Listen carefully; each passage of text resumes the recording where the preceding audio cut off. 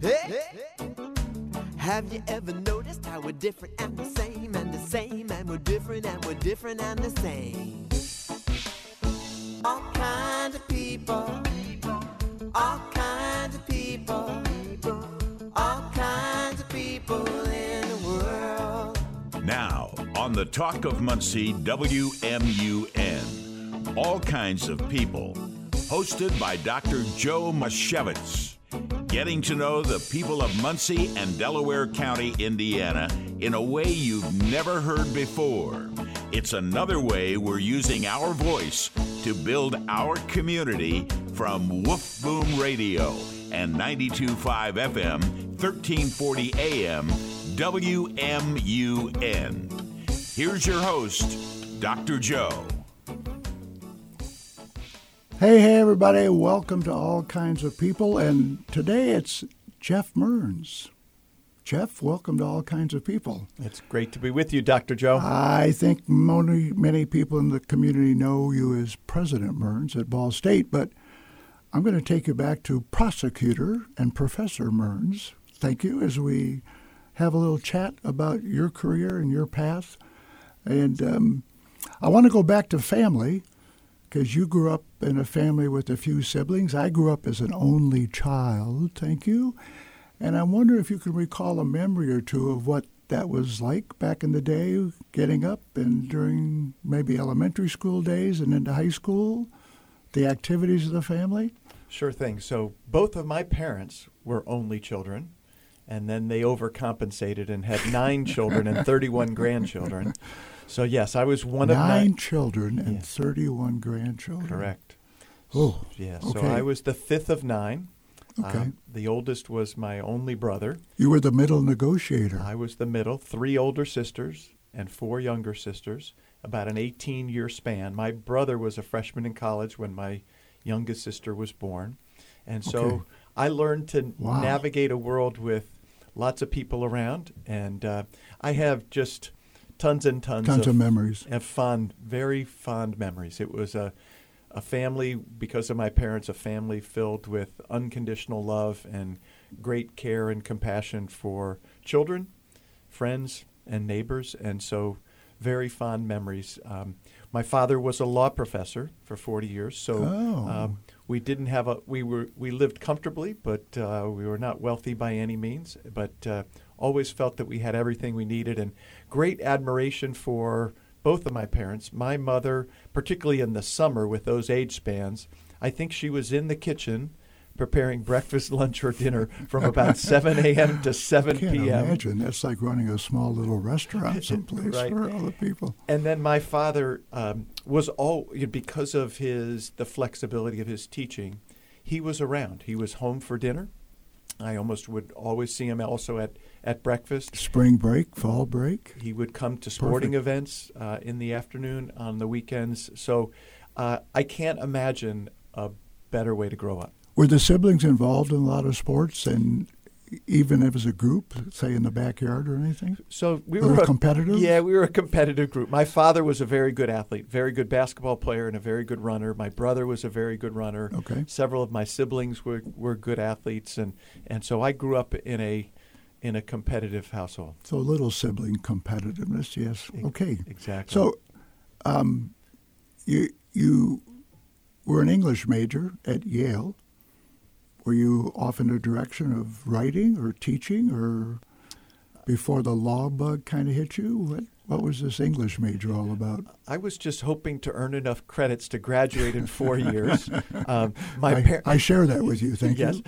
My parents had a rule. When you have 9 kids, first of all, for us, college was 4 years, not 5 or 6. College was 4 years. Right. And the rule was you could come home for 1 summer after you graduated, but by Labor Day, you were out of the house whether you had a job or not. So by spring of senior year, it created a little bit of incentive to make sure you had gainful employment. I'm very fascinated by that, because my cousins and I were all born and raised in the exact same way. Once you graduated, you had the summer, and then you were gone. Right.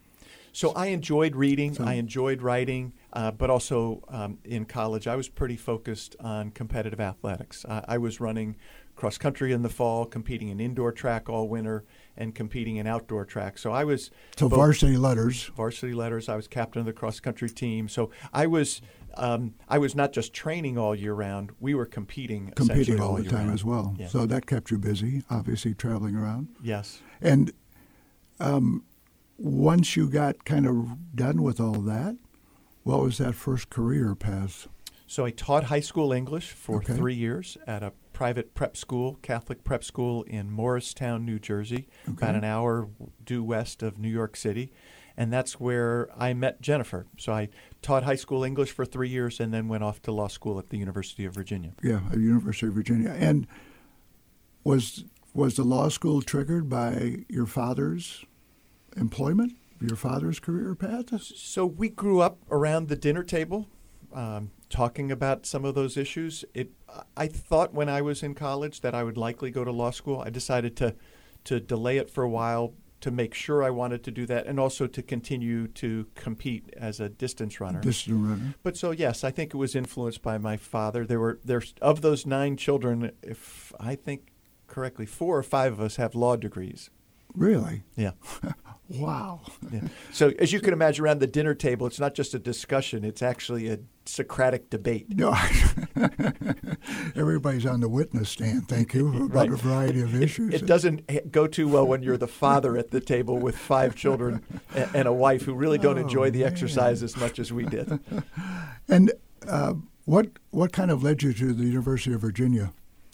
Given a variety of law schools around, I'm just always curious about what people decide when they pursue another degree. So actually, I was born and raised in Charlottesville, Virginia, because my father also went to the University of Virginia Law School, and when he graduated, he went right on to the law school faculty. So I had the great good fortune of being able to be admitted to Virginia. And what's special about UVA, I think, is the culture of the institution, coupled with a law school that is preparing you for the practice of law. Some law schools focus a little too much on theory and policy.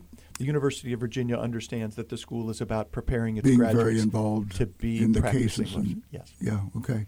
And did you continue to run and do things while you were pursuing the law degree? I did. I competed pretty seriously all through when I was teaching high school and when I was in law school, and a little bit thereafter. But by the time I graduated from law school, of course, my work was pretty demanding, so I started dialing down the distance running. Yeah, I don't have a concept of being a prosecutor, as you were, and involved in some of the cases, which we're going to talk about a little bit, if you don't mind, but it's got to be incredibly intense, detailed work that consumes a lot of time. So I was in the U.S. Attorney's Office in the Eastern District of New York, which is Brooklyn, Queens, Staten Island, and all of Long Island, a district of about 10 million people. And I focused pretty early on in my career prosecuting organized crime cases, which, as you said, maybe we'll talk about. So, yeah, it was pretty demanding. I was working 6.5 days a week, probably 12 to 14 hours a day, Monday through Friday, and most of Saturday and a part of Sunday. Getting home to see Jennifer once in a while, thank you. Yeah. But she was working pretty hard, too, so we had a pretty busy schedule. But I loved it. It was, in some respects, some of the most time-intensive work that I've ever done. Obviously, right now, my schedule's pretty busy, too. But if you enjoy what you're doing, it doesn't feel like labor. It feels so very, very rewarding. Well said. Well said. I'm with Geoff Mearns, everybody, the president of Ball State University, on All Kinds of People. I got to throw 1984 in there because it seems to me there was something about Olympic trials that came up. What was that all about back in the day? Well, so I remember very clearly when I decided I wanted to be a competitive distance runner. I was 12 years old, going on 13, and saw Frank Shorter, a Yale graduate, win the gold medal in the Olympic marathon in 1972. And I turned to my father and I said, that's what I want to do. I want to represent the United States in the Olympics in the marathon. And so, and my father, who was pretty sure I'm a 12-year-old kid, you don't go out the next day and run 20 miles to prepare. But he helped me develop a plan, and which led to me qualifying for the Olympic trials for the 1984 Olympic trials. Is that a fond memory for It was sure. a fond memory It has up to be. until about 4 weeks before the race when I was diagnosed with a stress fracture. So I watched the race that I had worked 12 years to compete in. I watched it on a little black and white TV in my apartment in Morristown, New Jersey. Not the best day of my life. Oh, man. Black and white TV. Folks, we're going to be back with Geoff Mearns to talk a little bit more about the career in prosecution and also moving into education right after this break.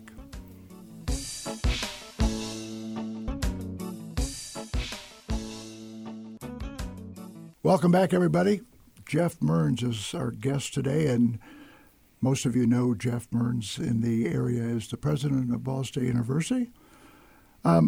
President Mearns, let's get into the career, the legal career. What was it like dealing with the Terry Nichols case and the Anthony Harris case? Both, I know one took you away from home for quite a time, working out of Denver. The other one I didn't know much about, but caught on a 2020 segment. And I'm just wondering what you had to put into that kind of effort in terms of the detail and the accuracy, and if you'd be willing to share some of the details of those two cases in particular. Sure.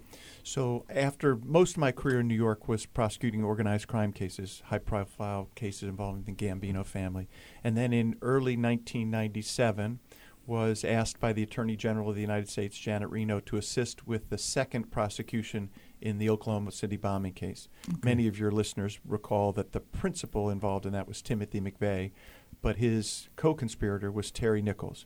The cases were severed, and I was recruited to be one of the principal trial lawyers in the case against Terry Nichols. Allow me to ask, too, by the way, in the cases that you talked about in New York initially, was there any concern that you had personally about the Gambinos and others coming after you? No, organized crime, it's a business, and there's a major disincentive for them to go after law enforcement agents or prosecutors. So, there is some risk involved, but we generally felt that they were going to. Okay. And I had two little kids at that time living in Brooklyn in a neighborhood where some of them were living. Yeah. But no, not particularly. Now, when we were out in Denver prosecuting the Oklahoma City bombing cases, there was a concern about domestic terrorism. Terry Nichols and Timothy McVeigh had blown up a federal building and had killed federal agents and federal employees. So we had a lot of security when we were out in Denver. Okay. It was, as you suggested a moment ago, an extraordinarily complex case. We had 25,000 separate interviews, tens of thousands. 25,000 interviews? Correct. And we had to distill that down to just probably a few dozen people that we wanted to call to establish to prove the charges in the case. Obviously, thousands and thousands of pieces of evidence, everything from the rubble of the building to forensic evidence to identification evidence, DNA evidence. So it was a very complex case. So we were working, 16 hours a day, pretty much 7 days a week to prepare for the trial and then during the trial. And also I want to give a shout out to another Hoosier, Larry Mackey, who is a prominent lawyer in Indianapolis, was the lead prosecutor in the Terry Nichols case. I was not aware of that connection. And Larry was the work ethic that I've never seen. And I often describe Larry Mackey as an unsung hero in the United States, the way he represented us all in that case, the way he led the prosecution team was truly remarkable. And obviously you didn't find that work exhausting necessarily. Well, I was pretty tired by the time I got home, and what your listeners may not know is that while I was out in Denver and before the trial, I was coming back to Cleveland where we were living at that time, and Jennifer got pregnant with the twins while I was out in Denver. So she's home holding down 3 children and 2 on the way, and I got home in January of 1998. Just in time. And about 72 hours later, she went into premature labor. So good timing. Thank you. It was good. She made sure I got home in time for the twins. So, yeah, it was a pretty hectic time in our life, but I think we both look back on it quite fondly and with a sense of gratitude that I was given the honor of representing the United States of America in one of the most important criminal prosecutions in our history. Yeah, it's such a noteworthy, I think, thing on your resume. And clearly there are challenges running a university, but were there any real challenges with that whole prosecution thing besides the time commitment and the attention to detail maybe? So I think what's hard for maybe some folks to imagine is the amount of pressure that we felt. So you're representing the United States of America, the country you love, the people you love, in an important case in which the defendants were trying to overthrow our government, was trying to inspire a violent overthrow of our government. So you had security concerns, you were working long hours. There were 19 children. It was a daycare center that was destroyed in that bombing. So you had the emotional pressure. The emotional side of all that. Of meeting those parents. And then, the courtroom, every day, your trial, your actions were covered by every news outlet in the world. Correct. So it was, as I say. All your moves are being covered quite as well. Right. And you're away from your family. So there's no respite. There's no diversion from that activity because I was coming home to a hotel room at 11 or 12 o'clock every night, going back into the office at 6 o'clock in the morning. So actually, in some respects, then getting home and being reunited with Jennifer and my 3 children and then the 2 new ones, while that was pretty hectic, it was quite a relief because it was a very private and wonderful time for us to be together as a family. Very good transition. Yeah. What are a couple of the memories with you at home after the prosecution and as the kids started getting older? What kind of things did you find yourself doing with them? So a couple of things. One is the daily routine. I would often work, and Jennifer would prepare dinner. I wouldn't get home till 6:30 or 7 o'clock. But my favorite thing was when the kids were really little, was bathing them and getting them ready for bed and helping Jennifer read to them or sing to them. Very cool. Many fond memories. And the other thing was on weekends, I would often take all of the children, all 5 of them, on a Saturday to go to the movies so that Jennifer could get a nap. And so taking 5 kids and getting popcorn. Thank you. Yeah, yes. Right, and go away for, by the time you get to the movies. And so I think my kids remember that era of watching all those And you Disney always movies. Brought a snack home for Jennifer, of course. She was just happy to have the nap. So those are, and then we would go to Maine every summer, load up the minivan with bikes, and when they were kids, we were, high chairs and bicycles and things. And we have many, many fond memories of being together as a family up on Mount Desert Island. I think Maine. it's so wonderful, having had Jennifer on the program, to just talk about how the two of you managed to balance 2 great career paths, but also juggling the children. I just think that's a very interesting story to share, and I appreciate you doing that. And at some point in time, universities came calling instead of prosecution. What led you into that whole situation at Cleveland State and then on to Northern Kentucky and finally back to Ball State? Yeah. So what was that transition? Yeah, so I was practicing law Right. and was contacted. They were looking for the dean of the law school, a new dean of the law school at Cleveland State. Okay. And when they reached out to me, I thought they were looking for my father because my father had been a law professor for 40 years. He'd been dean of the law school at the University of Cincinnati. So you're going to be a recommendation for your father. Yeah, so as it turned out, they were looking for me, and I had the great good fortune. President Michael Schwartz appointed me as the dean of the law school, and it put my professional career on a different track, and which led me here to Ball State. It was nothing that I ever thought I would do. I thought I would continue to be a lawyer, maybe be a judge at some point. I suspect if you asked my friends in college or law school or in the U.S. Attorney's Office who would be the least likely among them to be a university president, I think I would win that poll. But here I am today and feeling quite fortunate. I won't pursue the details of why that might be the case. Thank you. But did you ever sense missing the legal side of things? Sometimes I miss that the excitement and the challenge of being in a courtroom. I don't miss some of the more tedious aspects of being a lawyer, some of that detail-oriented work that you described. And as my father always said, is if you love what you're doing presently, you never look back with regret. You look back with satisfaction in that work brought you to the rewarding work that you're doing today. And so I feel so very fortunate to be the president of Ball State. Valuable statement from your dad, I think. I just missed serving pancakes to my children when they were all around the breakfast table. You have to round them all up and bring them back to Muncie and get those pancakes out somehow, because they're kind of spread out all over the place. No doubt. Any real challenges as we wrap up that you sense universities are facing? Well, I think colleges and universities all across the country are facing the challenge of communicating clearly and persuasively of the continuing value of a college degree. I appreciate that very much. We've been with Geoff Mearns, the president of Ball State University. I so appreciate you coming down to Wolf Boom and having a chat, sir. Thank you so much. Thank you for the opportunity, and it's always good to be with you, Dr. Joe. I appreciate that so much. We'll be back next week, everybody. So thanks again for tuning in to Wolf Boom, and all kinds of people have a very good week.